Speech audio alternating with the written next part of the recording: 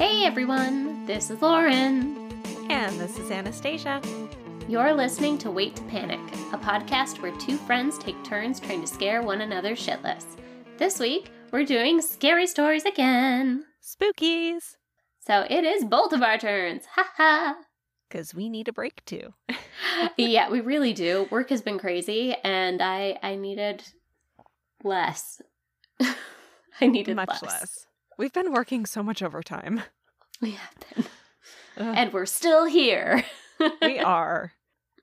So, Stasia, what's your happy this week? My happy this week is we have decided to be big, real adults, and we started house hunting, and... Woo! Yeah, it's a thing. It's exciting. Undecided how we really feel about it, but it's a thing. It's new and it's interesting, and y'all are asking way too much for what you got. Oh, yeah. I have anyone who's selling a home, y'all greedy. Right. I get it as a homeowner now, but, you greedy. We've definitely seen some, 400 price range houses that are 300 at best. Yeah. We're not going to talk about Seattle home price ranges. Nope. Moving right along. What about you? My happy this week is that I paid off my student debt. Oh, that's right. Woo-hoo! That is fantastic. I'm so Finally. excited. It's been almost exactly 10 years. Hey, but it's done. But it's done. It's behind you. I actually get to have savings now. I was going to say, you can build up your savings. It's gonna be great. That'll be nice. So excited. I can actually, do things when I want to do them. It'll be amazing. Yeah. Being debt-free minus the house payment is a good thing. It's a nice feeling. So yeah, that's my happy. I like it. That's a good happy to have. I'm thrilled. I definitely bought myself champagne and pizza and had a stay-at-home pandemic-friendly celebration. I was just going to say, do you want to tell everyone how you celebrated? Because it was pretty awesome. Oh, also chocolate-covered freeze-dried strawberries. Yes. Highly recommend. Surprisingly delicious. Oh, they're fantastic. I wish I could find them covered in dark chocolate instead of milk chocolate, but... I mean, you could do it yourself. It's less fun in a way, but... No. Just no. I'm just thinking back to, we started this episode with, I needed less. I don't think I need to add anything. Yeah, that's fair. Maybe one day when I am, I don't know, let's manifest something. When I am abundantly wealthy and require no job to be able to live my life, then I'll make chocolate-covered freeze-dried strawberries. I'll make you some. Ooh, thank you. That's a better option. I like that one. Along with my chocolate and sea salt dipped blood oranges. Yum! Those are delicious. I want that. One of these days we'll actually be able to see each other in person, and it's going to be awesome because we will just make all of the treats. One day. One day. Yeah. It's making me miss high school, and it takes a lot to make me miss high school. I just remember making Nutella crepes for all of band. Oh, yes. So good. So tasty and so fun. Good times. Ish. Mm-hmm. Okay times, but good memories. That one specific situation was a good time. High school, not so much, but that one specific situation. Yeah, I'll give you that one. Mm-hmm. You want to talk about things that are bad situations? Always. That's what we do on a weekly basis. And every bit in between too. Yeah, no, that's a daily activity. Do you want to go first or second? I've got a few. Okay, I've got 3. I've got a short, long, and a long. So Okay. I can do them in any order. Are yours spooky or true crimey? Mine are all spookies. Mine are all true crimey. Oh, perfect. It's like we coordinated, but we didn't. Yeah, I realized halfway through finding stories that maybe we should have asked each other what kind of things we were going to look for, because what if we overlapped? Thank goodness we didn't. We didn't. We had our act together. Look at us. We got our episode posted a night in advance. We did our research. We didn't overlap. It's like we're real people. I know. It's like we're real human adults that have like the capacity to do things without getting super distracted. I'm only talking about myself, like, for sure, but I'm pretty sure we both have some issues with that. I'm like an ADHD toddler, guys. Yeah. I'm genuinely getting evaluated to find out if I have ADHD. So, woo! Attention deficit. Ooh, look, shiny. Yeah, we're just magpies. That's really what it comes down to. We are magpies. But with things to do. And shinies too. But mostly with things to do. You said shinies, didn't you? I did. I heard Chinese instead of shinies, and I was very confused for a moment. No. But, I mean, I do like Chinese food, but no. Chinese food. Okay, so about that whole thing where we can do things without getting distracted, I'm going to say you go first on your story. All right. Decisions made. God, one of us has to. It's clearly not going to be me. All right, so first up, I've got from, I think it's a he, I imagine it is, the digital director at GQ magazine, Mr. John Wild, says, I was 4, maybe 5, sleeping in a big boy bed in a room I shared with my younger brother, who was fast asleep at the time. Though I barely move at all now, my girlfriend refers to my preferred sleeping position as the bouncer. Flat on back, arms crossed, no movement. All right, that's that's a good description for a bouncer. Back then I tended to thrash a lot and wake up often as a result. So one night I found myself half covered in blankets, awake, and staring at a young woman dressed in flowy white clothing. She's sitting on the ground, back against a very large wooden toy box at the foot of my bed, just reading a book. Nope. The memory always feels a little fuzzy, and to be honest, at this point my mom tells it better than I do, but I saw her and slowly pulled the sheets up to my eyes, scared as fuck. I'd pull them back down, and she'd still be there, and I'd pull them back up. I don't know how long this went on, an hour, 30 seconds, I really couldn't tell, but it felt like forever. Somehow I fell back asleep, woke up the next morning, told my mom what I'd seen. I don't know if she believes in ghosts, but she doesn't not believe in ghosts, and she listened and cared. And then, weeks later, my mom was digging through the attic for something, and she stumbled on a picture painting thing, like they did back in the 80s, basically like tchotchke art. It was a woman, in white, wrapped in clouds of fabric. We'd owned the house for a couple years at this point, so who knows where it came from, but my mom liked it and hung it up in the bathroom, so I basically got to relive my ghost story every time I went into the bathroom. Nope. Okay. Mm-mm. So that reminds me, and I know my mother-in-law listens to this, so she'll also laugh about this, but Blake, his grandma, or Lyle's mom, Hazel, she loves clowns, which is automatically a horrifying thing for me, but they're all over her bathroom, including like one of those like stuffed toy clown statue things. And it's in the bathroom, and when you go to wash your hands, it's like behind you in the mirror, and it's terrifying. I hate it so much, but oh my god, why?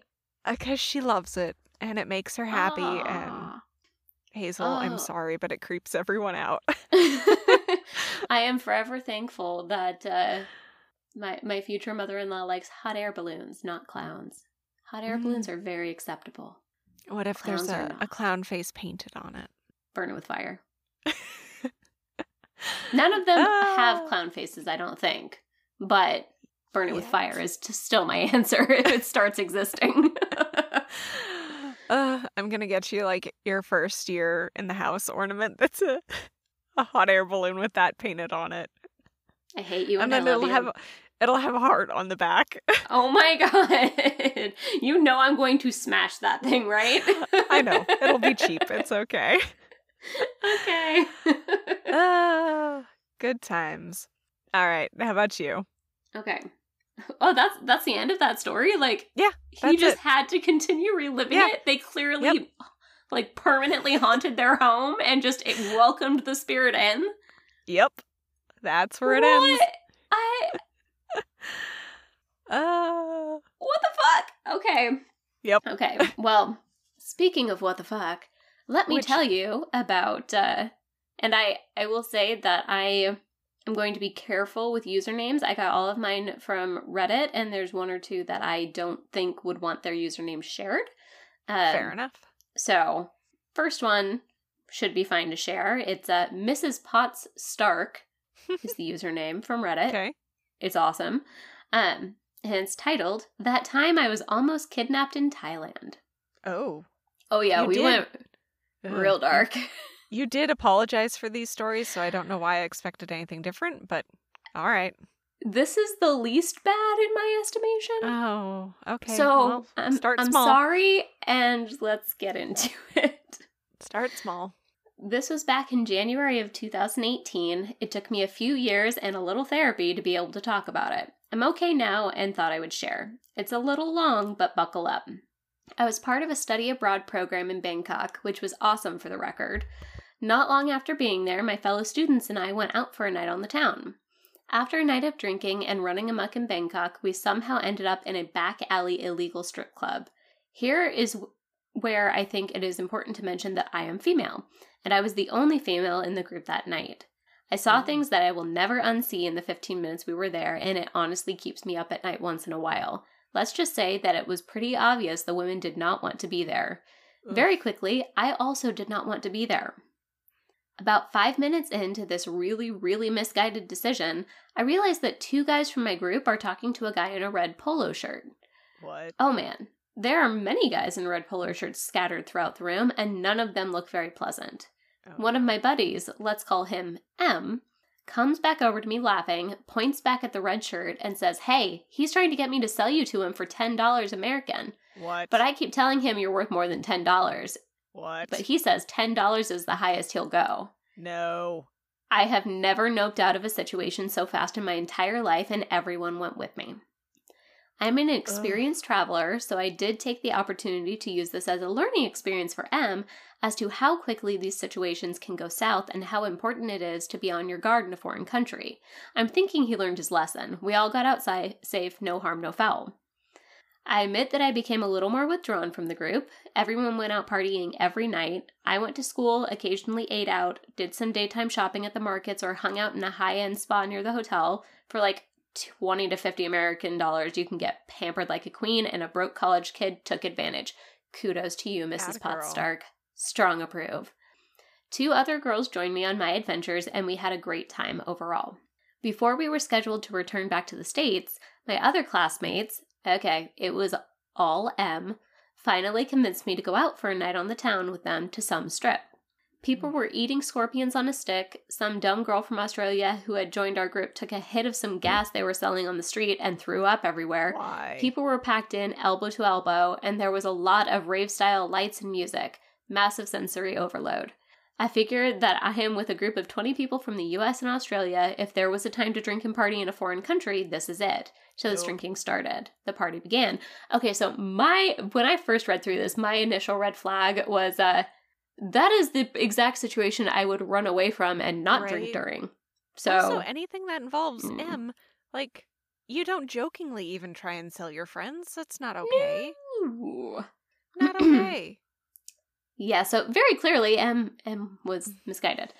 Okay, so back to the story. With drinking eventually comes the need for a restroom, so I told M I was going to find one and I would be right back. M chose that moment to be a diva, started hammering back drinks and demanding everyone's attention. I might have been gone 10 minutes tops. I come back and everyone is gone. I got the story later that the Aussies left and the rest of my group had to chase down M when he ran off in a drunken display for attention. So I walk over to the entrance of this strip where we were dropped off and sit on a picnic table near all the cabs to wait for my group. 2.5 hours go by, it's almost 1 a.m., the street is still packed, and I have seen no one from my group.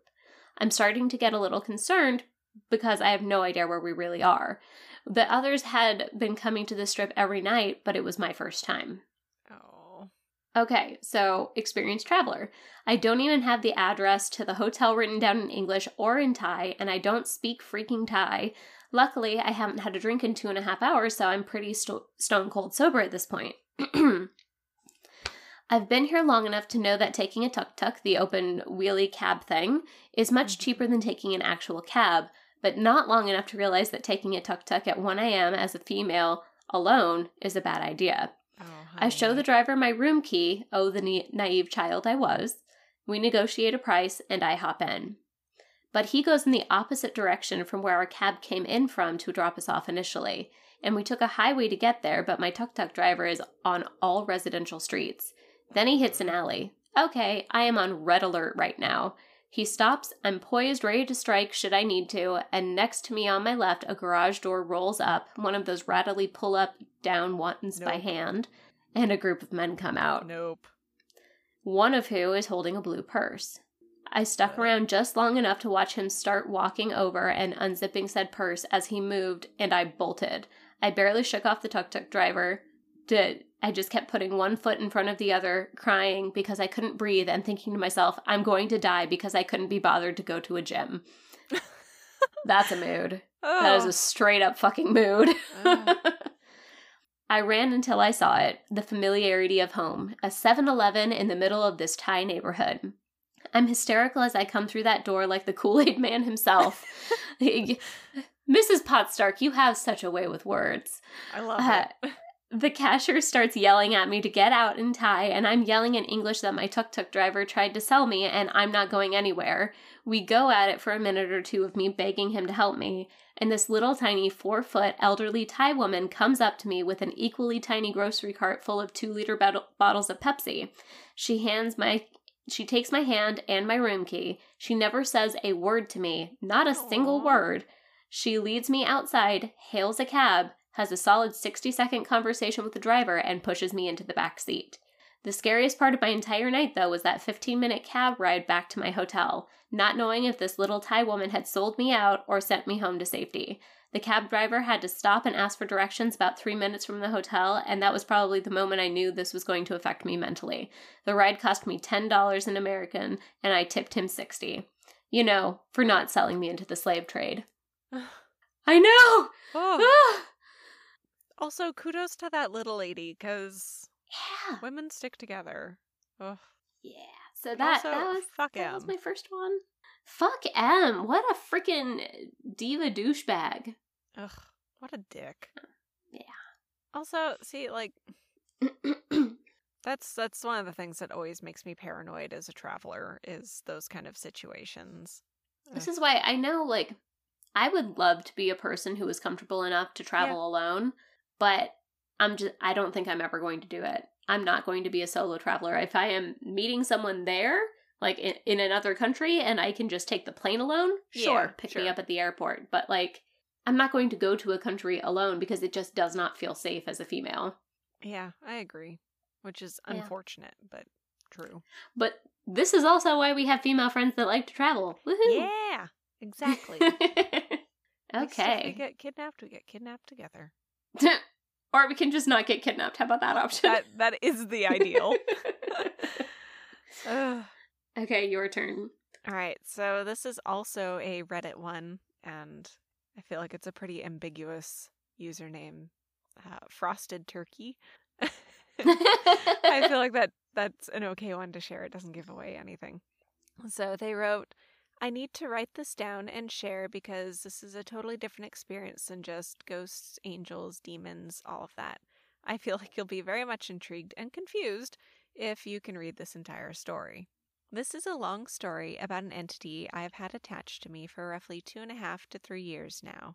And honestly, I'm so heightened to experiences that I was never really terrified or wanting to cleanse the energy away due to the fact that I have very different and abstract spiritual beliefs, only because of my personal experiences.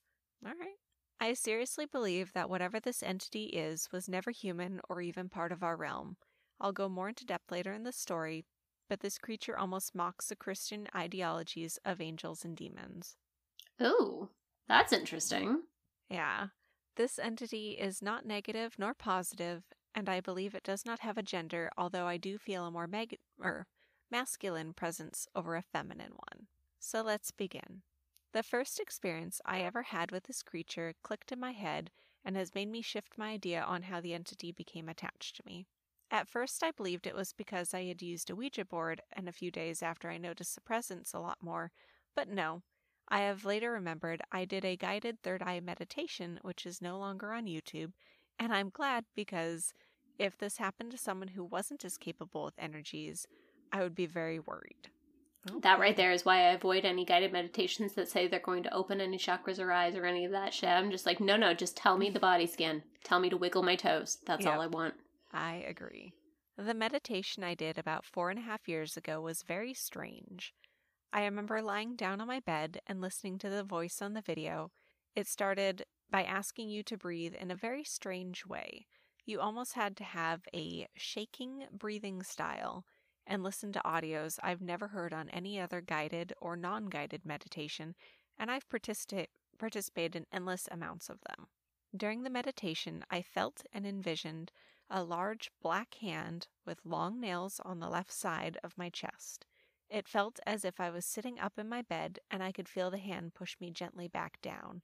I didn't want to break the meditative state, and even though my heart began to race, I continued to keep my eyes closed, and I followed till the end of the meditation when I could hear the voice giving cues to wake up again. After sitting up, all I could see was a strange purple aura surrounding everything I looked at. This will come into play later.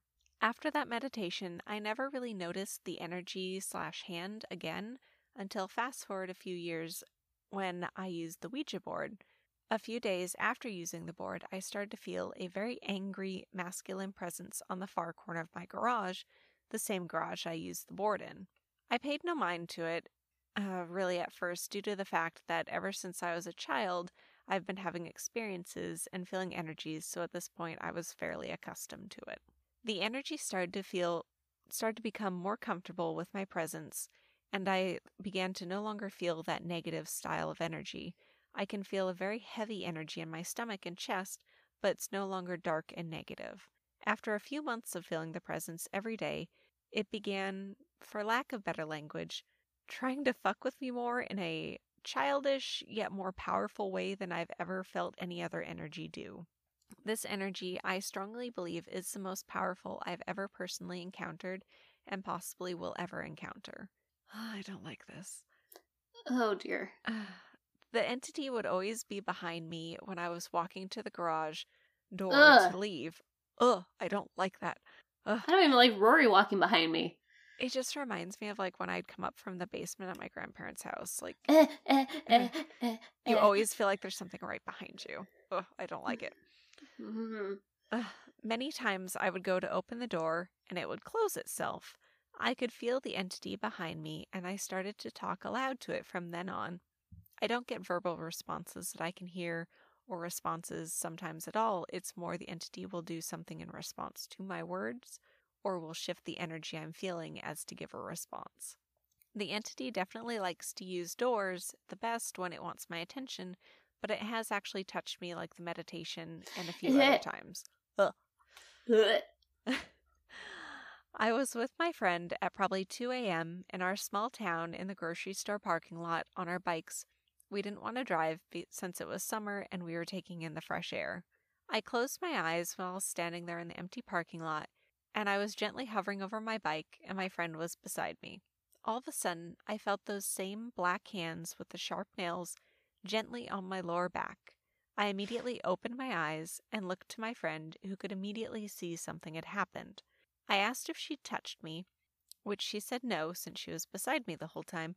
She would start to sometimes feel the entity's energy around me. Oh, poor friend. One time I was driving, probably a couple weeks after the parking lot incident, and she saw the hand come beside my face while I was driving. That same summer, we went on a trip together with 2 other people. There was a small pond near the Airbnb where we were staying at, and about 3 a.m., we were about to go to the pond, and one of the people we were with yelled, "That's a terrible idea, Hail Satan," good God. Right, into the pond's forested area. I told my friend after that the entity was planting the idea in my head that we shouldn't go in there. I was feeling super heavy, and as I said, she had a look in her eye that I won't forget. She mentioned she could see the dark entity wrapping its arms around my shoulders as if to hold me down and not go in. Oh. We went to the pond area anyway, and a light from the utility shed kept flashing on and off a total of 3 separate times. My friend and I knew we all had to pack our stuff up and leave the bench we were sitting on. We left the pond, and the next day the other 2 people on the trip, who aren't very spiritually inclined or open to it, left for the day, and my friend and I went back to the pond where we had both been, and had an overwhelming need, for whatever reason, to look at the bench that we'd been sitting on the night before.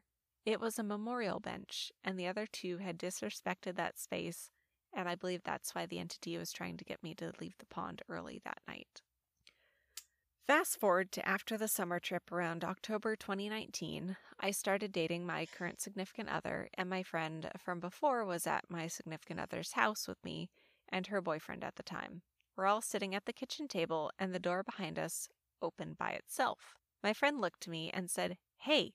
So I replied, "That's not very nice, sir. Close the door." Needless to say, everyone nearly died of shock when the door immediately closed. This is when I started to really know this entity is very, very real. It will do things in front of people I'm around and not just in front of me, and that's what's really stuck in my head. Other small experiences, I don't like this, include the shower curtain blowing open while I was showering, which is my worst nightmare. It's just rude. Like, if that makes me cold, don't do that. And we all are paranoid that, like, we're going to be, like, mid-washing our face and... Oh, yeah, especially if the eyes were closed when that happened, like, that just feels like a murderer's coming at you. Yeah. The screen door to my house holding open once I swung it open and there was no wind. A door near my entryway always opens when I haven't paid much attention to the entity's presence and it wants to remind me I'm there. When I was watching The Nun, oh God, why would you watch that? He mimicked the hands over my face in the coffin scene to mock the Christian demons in movie. I could go on, but I think you get the idea. I've noticed that this entity has a purple aura, which is what made me realize it was attached to me, most likely because of that meditation. Anyway, this entity is still always around me. Just yesterday, I got goosebumps and chills over my entire body when I was in a down mood, and I could feel the entity directly behind me. Not trying to drain my energy, but I was feeling very alone, and it was almost like it was trying to comfort me. I have decided I'm not going to try and cleanse this energy away, and I'll let it stay for as long as it feels like, since I'm not being drained. It's not hurting anyone, and I see no need to detach the entity if it doesn't want to go, and it isn't doing anything. It's been attached to me for fully up to 3 years now, and it's now a normal part of my daily life. If you've made it to the end of my scrambled story, I'm glad I could keep your interest, and I'd love to know what you think of this. Oh, well, Frosted Turkey, that is a ride. I mean, frankly, it sounds like you've almost made yourself a protective little purple aura bud. Yeah, little protective spirit friend, hopefully. Yeah. And I want to know so much more. Please send more information. Right. I have many questions, but more than that's the kind of story that I want to hear every single experience that has happened, because I'm curious. I don't want to be part of the experiences. I want to hear about them. Yes, I want to be a fly on the wall listening to the story at a diner about the experiences. Right. I do not want to personally experience them. Please no. I basically want you to tell us the podcast version of this. Yeah, exactly. Shocker that we went the podcast route. Okay, so speaking of curtains, my next one is titled "Curtains Were Invented for a Reason, Everyone." Well, okay. I'm not sure which direction this is going, but you're not wrong. It's definitely not incorrect. I think the name is probably safe to share on this one. This isn't a stocky one. It's Mavulus. Okay. Yeah, that's fair. Okay. Well, it's one of my stories is like a stocky one, so I'm going to be very careful with that one, but it's not this one. Gotcha. Okay. I had this posted somewhere else, and it was suggested I post here, finally getting around to it. Here's my let's not meet experience. I'm a girl, and this happened when I was 20 in the early 2000s. People used landlines, and cell phones were not unlimited. This happened in a town about an hour away from Sacramento. My friend was house-sitting for a family that her family was friends with from church. She was to house-sit in the country just outside of town for a week. They had animals like cats, rabbits, a donkey, and a horse. The family also had dogs too, but the family took the dogs with them. My friend was in charge of feeding the animals and watching the place. She didn't have to get the mail daily because they had this metal lockbox-style mailbox down their long driveway. They didn't have any neighbors for miles, just fields of alfalfa, cattle, and corn. So I guess the lockbox was for safety. Okay. Towards the end of the week, she asked if I wanted to spend the night and keep her company, and I thought it sounded fun. I had moved out of my aunts and uncles and gotten my own apartment, so I told her I'd pick her up on the way there after I got out of work. We got there around 9:30 p.m., grabbing dinner on the way. We went into the barn first thing and fed the animals. It was late for their dinner, and they made their hunger known with their animal noises. We made sure they had water, then went inside. The house was this big ranch-style house. Single story, the living room was to the left as you went into the home. There was a long hallway directly to the right of the entrance that led to where the bathroom and bedrooms were. Straight ahead was a dining area, and to the left of that was the kitchen area and a patio door. They did not have an open floor plan. In the kitchen, on the opposite side of the dining area, was a long hall that had several doors. My friend explained that the wife ran a daycare center out of the house. These rooms were play areas for the kids she took care of. We didn't bother going over there because we had no interest. We watched some TV, ate our leftovers, and talked about people we knew. As it got later, she turned on the house alarm and said she didn't like sleeping in other people's beds, so she had been sleeping on the couch, then offered it to me. She said she would sleep on one of the two huge recliners that reclined so far back it was almost flat. The chairs were really comfortable, so I just said I'd take the chair. I went and laid back in a chair with my blanket. We turned off the TV and were talking for maybe 20 minutes in the dark when the motion sensor floodlights started shining through the windows, lighting up the room. Oh, I don't like that. Yeah, you're not going to like any of this. Okay. Now, I really have no idea why people in the country think it's okay not to have curtains or blinds, because to me, that's insane. We both got quiet, and Amanda says, maybe it was one of the cats? Then we start hearing gravel crunch, like a person walking across gravel in the parking area outside. My chair was closest to the window, and I slid carefully down to the floor, clutching the stupid blanket the whole time. The floodlight timed out, and my friend slid to the floor too. We laid on our stomachs in the dark, not knowing what to do for a minute. Then we heard a loud bang, and all of a sudden the house alarm started blaring and the floodlights turned on again. Oh no. It was so loud we covered our ears, and I started to panic. I swear I have never been so close to peeing my pants in my life. I began crawling towards the... me too, just reading the story. Fair point. I began crawling towards the keypad for the security because I've seen the commercials. There's a button you push and a person responds to you in case of an emergency, or at least sends the police. The main screen says patio 1 of 2 open. Amanda starts to cry a little and hits the call assistance button on the pad, and nothing happens. Oh no. There's no assistance. I ask her where the phone is, and she says there's a phone in the kitchen and one in the parents' room down the hall.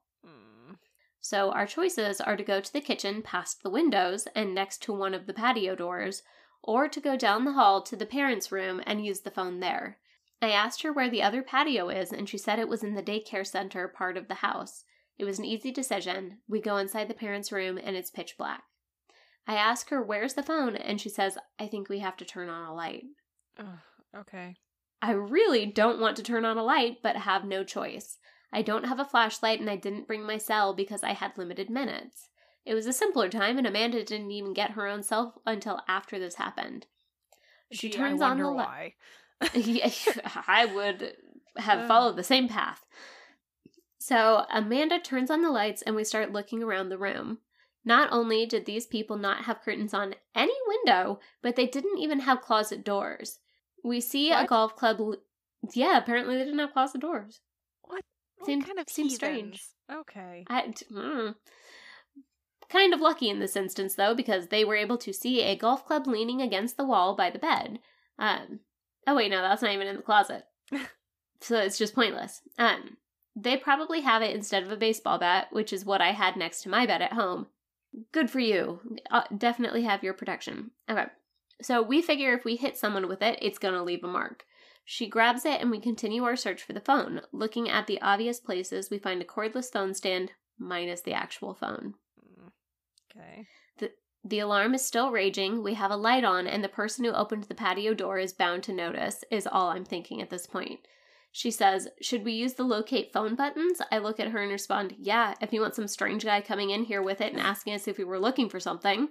I'm getting mad that I'm scared and in this situation. Standing there knowing that we have to go to the kitchen, the house alarm stops. It gets country quiet. If you lived in the country, you know what I'm talking about. Yep. There isn't another golf club for me to grab, so I make her go out first, flipping every light on and keeping the doors we pass in the hall closed. We double check the security panel and it still says patio open. Hit call button and it still doesn't work. Double checking the front door is locked, we start for the kitchen. I tell her we have to check the patio near the kitchen and I grab a big knife that wasn't even close to being sharp from the kitchen. We check the patio door near the kitchen and it's locked. We turn on all the lights and grab the phone and dial 911. The phone isn't a cordless phone. It's one of the old ones with a cord attached on a wall. My friend is on the phone with the dispatcher telling her what happened, and I hear a whistle coming from outside the kitchen window. Oh, no. The thing people don't think about, because I didn't in my thinking that safety was turning on the lights, is while you have the reflection of the inside on the window, people on the outside have a clear view of you, unless you press your face against the window. Yeah. I hear the whistle again, and it sounds like someone trying to get someone else's attention kind of whistle, but I don't see anything outside, and I'm not pressing my face to the window to see if I'm the person they're whistling for. Nope. Smart. My friend is still talking to the dispatcher and is crying and saying she doesn't have the address to the house. She hands me the phone, and I say, hello? The dispatcher lady, who sounds annoyed, tells me she needs an address to send police to. I ask that she trace the call, and she says something like, you're house sitting and you don't even know where you're at? Scared, angry, and overwhelmed, I hand the phone back to Amanda and start looking for something with an address in the kitchen. I'm looking in the junk drawer, on the counter, on the refrigerator, fully keeping an eye down the hall that has the daycare rooms, knowing that on the other side of one of those doors is a patio door that was opened. Amanda tells the lady that she doesn't pick up the mail because of their lockbox, and then, a few seconds later, removes the phone from her ear and stares at me with a blank face. I ask her if they're tracing the call because I cannot find anything with an address. Amanda tells me, she said, I hope the police find you in time, and hung up the phone. I was now really scared and angry at the same time. That dispatcher sounds like a dick. What? Yeah. So, we knew that there were people outside. We knew that the patio door to the daycare area was opened. We did not know what to do. We stood in the kitchen, silent for what seemed like forever, but probably about a minute. I picked up the phone and dialed 411. I told Amanda that they would have the number to the police department. As calmly as I could, I explained what was happening to us to 411. I included the 911 dispatcher and said we really needed the phone number of the town's police department, when we heard a huge metal bang outside the kitchen window by the patio door. It sounded like someone dropped something metal and heavy. Amanda started crying, and I couldn't hold in my fear anymore, and I started crying too. The 411 operator said they were connecting us and would stay on the line with us after getting pissed at the 911 dispatcher on our behalf. Good job, 411. A police officer answered the phone, and the 411 operator started explaining what was happening to the police. They were asked to disconnect once we had an established connection. The police asked a few questions, and we heard the whistle again outside, and floodlights all around the house turned on again. I was too scared to look outside, and we had never turned on the patio light because we had to walk past the patio window to get to the switch. We told the policeman on the phone about the whistle, and he said that there should be several policemen showing up shortly and to stay on the phone. We were just outside town limits and knew it might take a few minutes. Having an officer on the phone made me feel a little better, but I was still really scared. He told us that the police arrived and were coming up the drive. The policeman said to put down the phone and open the door, so I did. What I saw was a police pickup truck with spotlights flashing into the pastures that ran along both sides of the drive. 2 officers, not with handguns but with shotguns, walking slowly beside the truck as it came up the long drive. Police responded, seriously. I appreciate it. Yeah, no kidding. 4 officers approached the house asking us our names. 1 went to the phone and said they were here and hung up the phone. They ordered us to stay in the dining room and began searching the house and property. One by one, they returned. The last one came back in through the patio door by the kitchen. He said he searched the barn and the horse scared him, and the horse also looked spooked. He asked what other animals were in the barn. They told us they didn't find anyone and that the daycare patio was not locked. There was, however, a broom handle in the track to prevent it from being opened too far. Oh, that's lucky. Yay. I looked at the patio door that the officer entered in and saw there was not a broom handle in that one, then felt dumb because he just walked through it. They lectured Amanda about not knowing the address of the house she was supposed to be responsible for and other stuff I don't remember. After finishing statements, they said they'd stick around and look more, and if we wanted to leave, we could. They could lock the bottom lock, but not activate the alarm, and we were cool with that. We were out of there so fast. We got into my car and went to her mom's. Okay, almost done. So, mentally exhausted, we fell asleep and went to my office job the next morning. Amanda said she didn't really want to go back to the house, but she had to feed the animals their breakfast. Her mom told her to take her sister, and she did. That afternoon, she called me at work. She was really nervous and began telling me that when they went into the house, there was footprints and poop on the carpet. She said it was probably the cop that checked. I said it was probably the cop that checked the barn. She said that she didn't know or pay attention. Also, she said that when they went into the barn to feed and water the animals in the morning, someone had tied all the rabbits' legs together in their hutches. What? They had 10 rabbits the kids used for 4-H. Aww. Amanda then continues to say there was a note with the word lucky scribbled on the back of a pizza coupon she thought came from the refrigerator door because the flyer was missing a coupon. Oh, no. It took a while for them to untie the rabbits, and Amanda asked her mom to find someone else from their church to finish the house sitting. She was not going back. She also told the officer what she came back to, but no one was ever caught, and the police never called either of us to update us. So, TLDR, with a friend while she house sat at a small farm that had a DIY daycare and no curtains on any window, while people who were talented whistlers were actively breaking in, 911 said, "I hope to find you in time," and 411 are rock stars. Someone stepped in poop and got it on the carpet. Someone used the good pizza coupon. But we're lucky, so it's okay. That would be. Oh, I'm so mad at that 911 operator. Right? What a freaking... You don't just say that. I hope they were fired. I hope so. I don't wish that on many people, but I'll wish that one. Mm-hmm. Ugh. Yep. All right. So I've got one from Jacqueline at yourtravelflamingo.com. She's got some fun stories, and she's a travel blogger. But this one's about the really, really creepy picture from our Airbnb. Ooh. So in 2018, 2 of my close girlfriends and a guy friend decided to spend New Year's Eve partying in London. Sounds fun. Mm-hmm. We booked an Airbnb flat through Booking.com and for a few days leading up to the New Year. Upon checking in, the apartment seemed completely normal. In fact, it was exceptionally bright and cheerful looking due to the chic decor and the big windows. The only thing that looked off was this creepy sketch of a half-faceless child that was mounted right next to the front door. In this sketch, the child has dark holes for eyes. It was holding a doorway with only half his face poking out, the other half in shadows. Just creepy. I remember my friends and I making some cheeky comments about it and how the owner must be a bit of a nut job. We didn't think about it much further than that. We were much more preoccupied with the pubs we were heading out to for the night. Around 9 p.m., we headed out for the night, and I was the one to lock the door. I specifically remember turning the key and locking the door before we left, and nothing more. I'm sure of that. That's why what happened when we returned disturbs me the most, possibly more than the others. We came home between 2 and 3 a.m. Admittedly, we were all a little tipsy, but none of us were anywhere near incoherent. I handed my guy friend the key and let him open the door since he was in front of me. We watched him struggle for a few seconds, unsure why he was having such a hard time. I just assumed he'd maybe had too many drinks, but after a couple seconds he was still struggling. It wasn't until he started throwing his shoulder into the door that it finally busted open. He had forced the door open, which ended up breaking the door frame. The door frame had been yanked off the wall by the chain, which was secured onto the door. The frame had broken and was half dangling in midair and half supported against the open door. We stood there, staring at it for a few seconds, and in my drunk mind I couldn't understand why that happened. It took a few seconds before I realized what was wrong.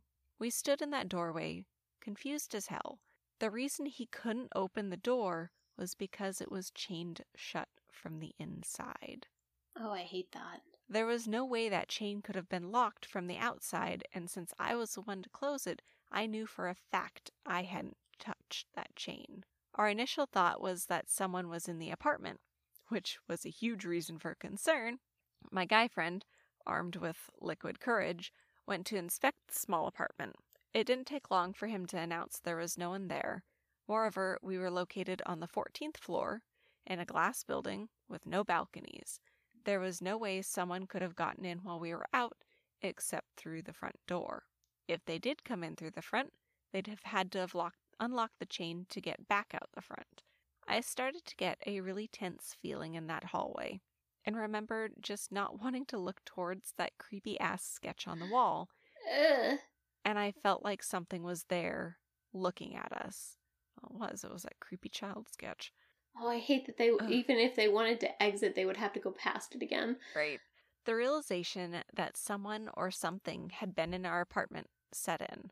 Whatever it was, it had the ability to physically lift and secure the door chain onto the latch. In England, these chains are big and heavy. You have to lift it up and slide it with intention through the latch to lock it. There was no chance of trying to blame it on non-existent wind or anything somewhat rational, so needless to say, we were pretty scared. Some of us in the group didn't believe in the paranormal before that, but I think that changed after that night. We slept together that evening, and I'm pretty sure we ended up leaving the light on. We didn't have any other incidents for the other 2 nights we stayed, and I don't remember thinking about it that much. However, I will say I definitely avoided looking at that sketch by the front door for the rest of our stay. I would have been gone. After we checked out, I emailed the owner telling him about the experience. He confirmed that no one could have gotten into the apartment, but didn't divulge anything further.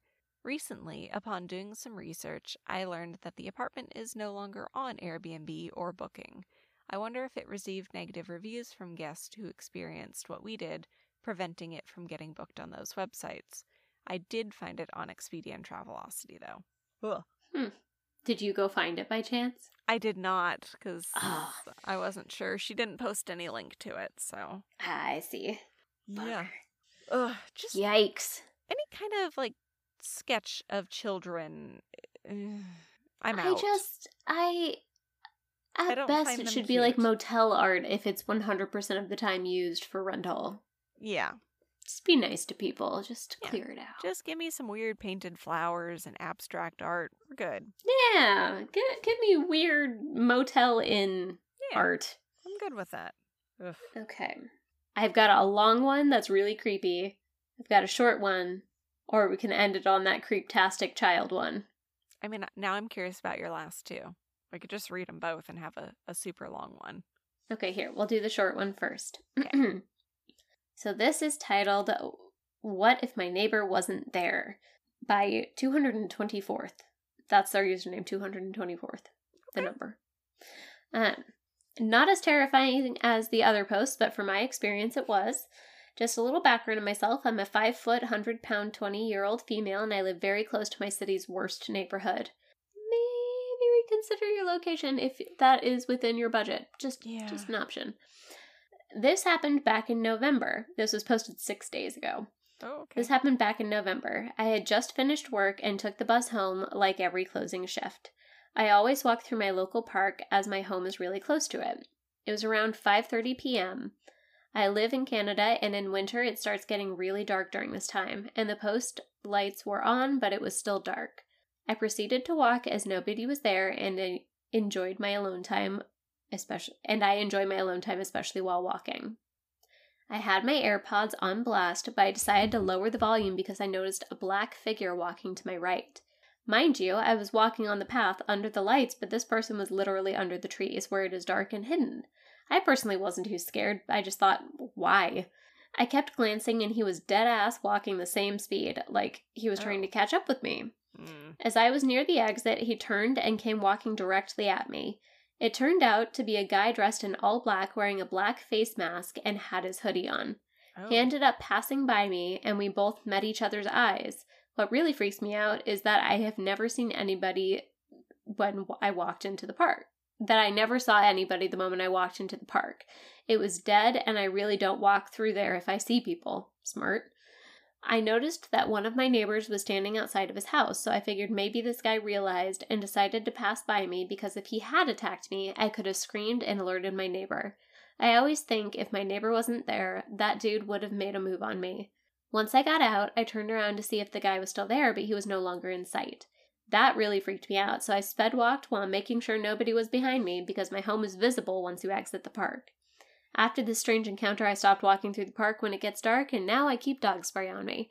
Smart decisions all around. Also, might I recommend not wearing headphones while walking in the dark?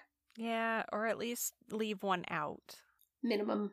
Or if you're wearing, like, if you want to wear the headphones, but you just don't listen to anything, that's okay too. Yeah. If you just want people to leave you alone, headphones are a great deterrent, but also bad people take it as a signal that you're not paying attention and it's not the safest thing. Yeah. Okay.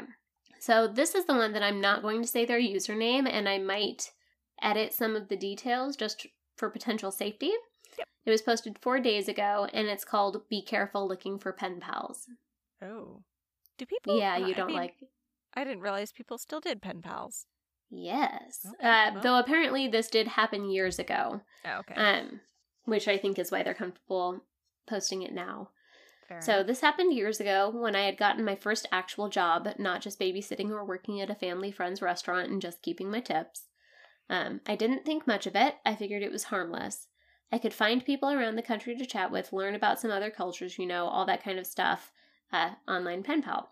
I wouldn't give out personal information about myself, no phone number, address, none of that. I wasn't stupid. I feel like that's going to come into play. You'll find out. I made a simple profile, stated what kind of friends I was interested in making, just basic stuff.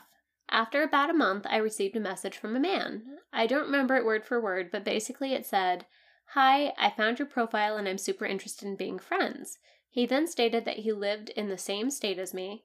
Though I know maybe it was rude to be snobby about someone in my state contacting me, I did politely say on my profile that I was trying to make pen pals outside of the U.S. I responded politely, though, and I replied to a few of his messages for a while. Then I found out he lived in the same city as me. Oh. Yep. So this is one of his messages. "I see you like anime. I love anime. I also see you've been to Japan. I've been to Japan too. Do you go to anime conventions? Maybe we could go together to the next convention that comes to town." I felt a little uncomfortable. I put on my profile that I had no intention of meeting up with anyone. I just wanted an online pen pal. I politely told him that, and he didn't like it. I just thought we could be friends since we have similar interests. I again politely told him I'm not interested in meeting anyone in person from the website. He pretended to be fine with it and went right back to rambling about his interests. I logged out of the website for a few days and just focused on my personal life, going to work, doing schoolwork, and taking care of my father. One day, I woke up to notifications on multiple of my instant messenger apps, all stating basically the same thing. "Hey, it's me from the Pen Pal website." Nope. He messaged me on 4 of my chat apps, which I did not give him. Nope. And I don't know how he found them. Don't like it. I was really annoyed. As politely as I could, I messaged him on the Pen Pal website. "Hey, so I don't know how you found my IDs for my chat apps, but that was over the line. That wasn't really appropriate. Not one app, but you messaged me on like 4. Yeah. I'm sorry, but I really wanted to talk to you, and you haven't been on the website for a few days. We don't owe you our attention. We don't owe you shit. That doesn't make it okay. I also have a personal life and a job and a family. I can't spend all my time on here. That's why I messaged you on those apps. You don't get to force shit on people who don't want it." Nope. I don't have them listed on my profile. How did you even find them? He didn't respond. He just said, "I'm sorry I did that. I'm just trying to be your friend. I just want to be friends with you." Bullshit. Nope. I call bullshit. This isn't the way to do it. I'm very uncomfortable that you somehow found that information that I didn't give to you. I don't think we should talk anymore. I don't want to be friends with you. I'm sorry. Please do not contact me again. And I blocked him on all of the apps and on the Pen Pal website. For a few months, everything was fine. Then, I got a message on one of the apps and the user wasn't in my friends list. The message was basically as follows: you stupid, fat, ugly bitch. What? No one will ever love you. You'll never find a man to love you. You're so fucking fat and ugly. Why don't you just kill yourself, bitch? Do the world a favor. I have many things to say to a person like this. Most of them are extraordinarily rude. Yes. That's my addition. So the writer of the story is extremely more mature and balanced than me, it seems, though, because they just said, I rolled my eyes and I blocked the account. Atta girl. I'm very proud of you. Yep. I would not have been that level headed. Of course, I would have also had a panic attack before I blocked them, so that's me. Oh, yeah, 100%. Unfortunately, throughout the course of a year, every few months, across multiple social media platforms, she continued to be harassed. So, she says, I had completely forgotten about the man until I received a message on the Pen Pal website. The account had name or photos. The account did not have name or photos. It was just a random username. Ugh. The message I received was the same nonsense as before, calling me fat and ugly, saying I'm a bitch, telling me I should die. Once I got the messages on that website, I knew it had to be him. I'd had no other issues with anyone. I replied, saying the guy's name, telling him I knew it was him and that his behavior is really sad and pathetic. And he responded with, I just wanted to be your friend. You fucking bitch, watch your back. Oh. Yep. And then the account blocked them. So the dude then blocked our protagonist, as I'm going to call him. Ugh. For a few more months, nothing really happened. I got 1 or 2 messages from fake accounts again, but I had grown used to it and just immediately blocked them. Then, one day, I received a Facebook message from a police officer. What? Who was contacting me about a profile I apparently made on a website called Ashley Madison. What? It's used for people to have affairs, hookups, etc. What? I had never heard of it before then and absolutely did not have an account there. I had a long talk with him where he told me his department investigates human trafficking and thought I was an underage girl possibly in danger. It had my personal Facebook account listed on the profile as well as other ways to contact me. I was in shock. Holy shit. So the officer advised me to contact the website and ask them to take down the profile, but said to me, you seem like a sweet girl. I don't know who you pissed off, but don't read the profile. Oh no. My curiosity got the better of me, but I should have taken his advice. Using some of my normal selfies, an account was made, and the profile stated a lot of horrible things, very derogatory. It made me sick to my stomach to read some of the things it said I apparently wanted to have done to me.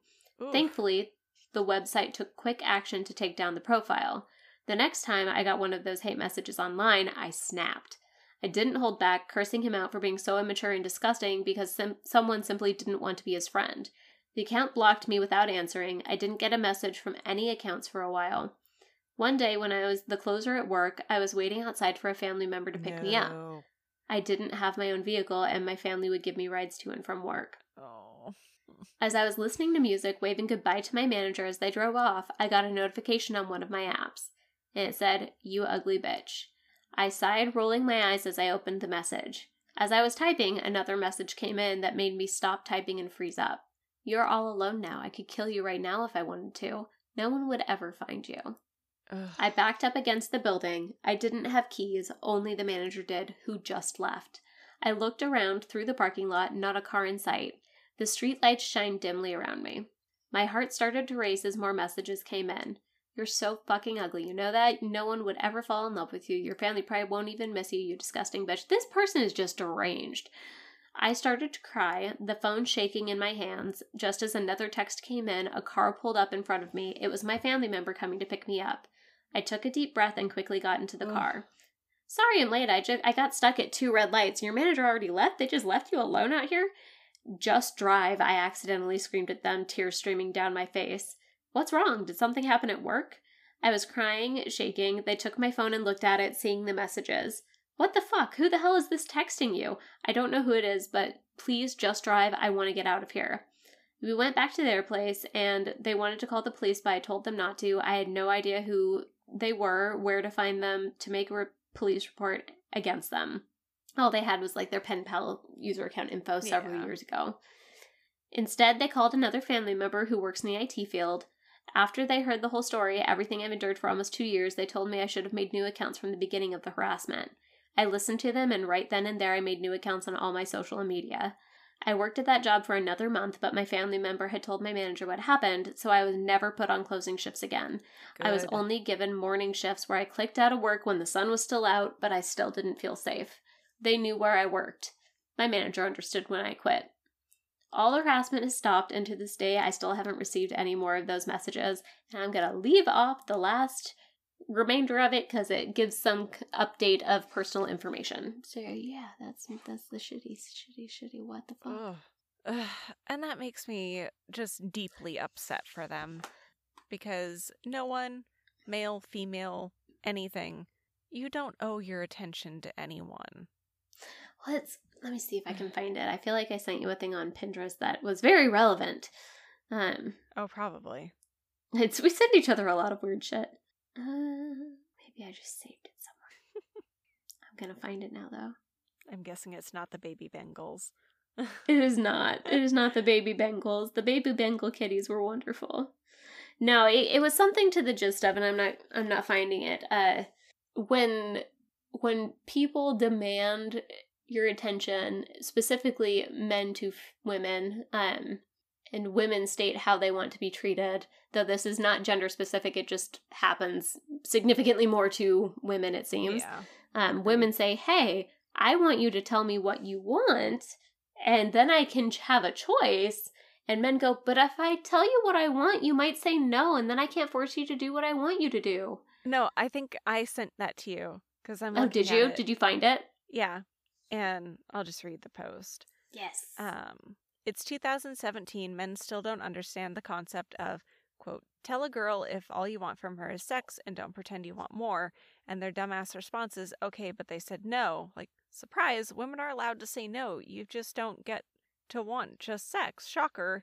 They choose who they allow access to their body. Wild concept. And further down, it says, I feel like literally all conversations where women give basic advice to men on common decency follows this pattern. Women, hey, you should actually communicate your intentions so women can decide for themselves if they want to do what you want. Don't try and trick, manipulate, or coerce women into doing what you want. Men, okay, but if I don't try to control women and instead let them decide for themselves, then they might decide to not do what I want. So obviously that strategy isn't logical. God, women's advice makes no sense at all. Yep, 100%. That's the one I was thinking of. Yep, I thought that might be. That's the one. Ugh, I feel so bad for that person. Like, what a horrible situation. I can tell you that their updates were happy, so I just don't want to potentially say anything that could make it less happy. Yeah, I don't want to triangulate anything. It's fair. Like, I'm not going to give usernames. I'm not going to say anything that might identify that person to anyone. Yeah. Potentially on the internet ever. Ugh. So, yeah. People are horrible to each other. Just. Yeah. I don't like it. I don't like it. You want to talk about things we do like? I do. Specifically puns or other palate cleansers? Yes. So our favorite person, Katie, she sent this into our WTP podcast group and goes, how do farmers find new cows to buy? Okay. They look through the catalog. I like it. Katie, you have the best jokes. Katie is the best. Hey, Stacia. Hey, Lauren. Do you know how to get a squirrel to like you? Yeah, give it some nuts. Yeah, act like a nut. Did you hear about the king who was only 12 inches tall? No. He was a terrible king, but he made a great ruler. You know why a nose can't be 12 inches long? Why? Because then it would be a foot. Yes, we will laugh at our own stupid jokes and any other joke that we come across. 100%. Oh, that one's kind of mean. What concert costs just 45 cents? 50 Cent featuring Nickelback. Poor Nickelback. Poor Nickelback. I feel like I don't really know what Nickelback did to the world to make the world hate Nickelback so much. Like, they're fine. They're not, like, my favorite, but they're not, like, shitty. It's the same, like, they shit all over Guy Fieri, and, I mean, I haven't heard anything bad about the guy. He just does what he loves and feeds people. And eats a lot and has crazy hair. He does, but he has a great time. Yeah. I don't know. Maybe there's something we don't know about. Maybe. So, I've noticed coffee has a really rough time in my house. It keeps getting mugged. Do you know what you call cheese that's not yours? Nacho cheese. I had a feeling that was going to be it. Now I want popcorn with nacho cheese from the movie theater. I haven't been to a movie theater in so long. That sounds Did you ever good. eat that? It's the only way I eat popcorn is dipping it into really terrible, clearly not cheese, nacho cheese. No, but that sounds delicious. It's so bad for you, and I highly recommend it. Whatever. Arteries are what they are. The entire world is a fallacy. We're basically living in the Matrix. We don't decide what we decide. The internet decides it through algorithms. Whatever. I'm gonna eat nacho cheese on popcorn. Right. You do you, boo. Conspiracies! Aliens. How did the T-Rex Cafe advertise that they needed help? How? They put a sign in the window that says, "Short-handed, help wanted." Oh! Oh, poor T-Rexes. You know, I really like telling dad jokes. Sometimes he laughs. My dad usually rolls his eyes, but he does laugh. My dad normally tries to quip back with more dad jokes. Yep. Yeah, it really takes guts to be an organ donor. Literally takes your guts. If you see a crime at an Apple store, does that make you an eyewitness? Yes. To carry on the Apple train, if Apple made a car, would it have windows? Oh. Oh. Oh. Oh. You know they would try and rebrand that shit. Oh, yeah. Like, they would have special, like, solar panel see-through windows, which exist, that they specifically made for Apple, and they were only designed, and they were circular, so you couldn't get them replaced anywhere else. Just dumb. And also, they would spontaneously explode and crack after 3 years' use without specific upgrades. Ugh. Much as I love my iPhone. Yeah. Do you know what you call a fake noodle? No. An impasta. That's cute. Mm-hmm. What'd the fish say when he hit the wall?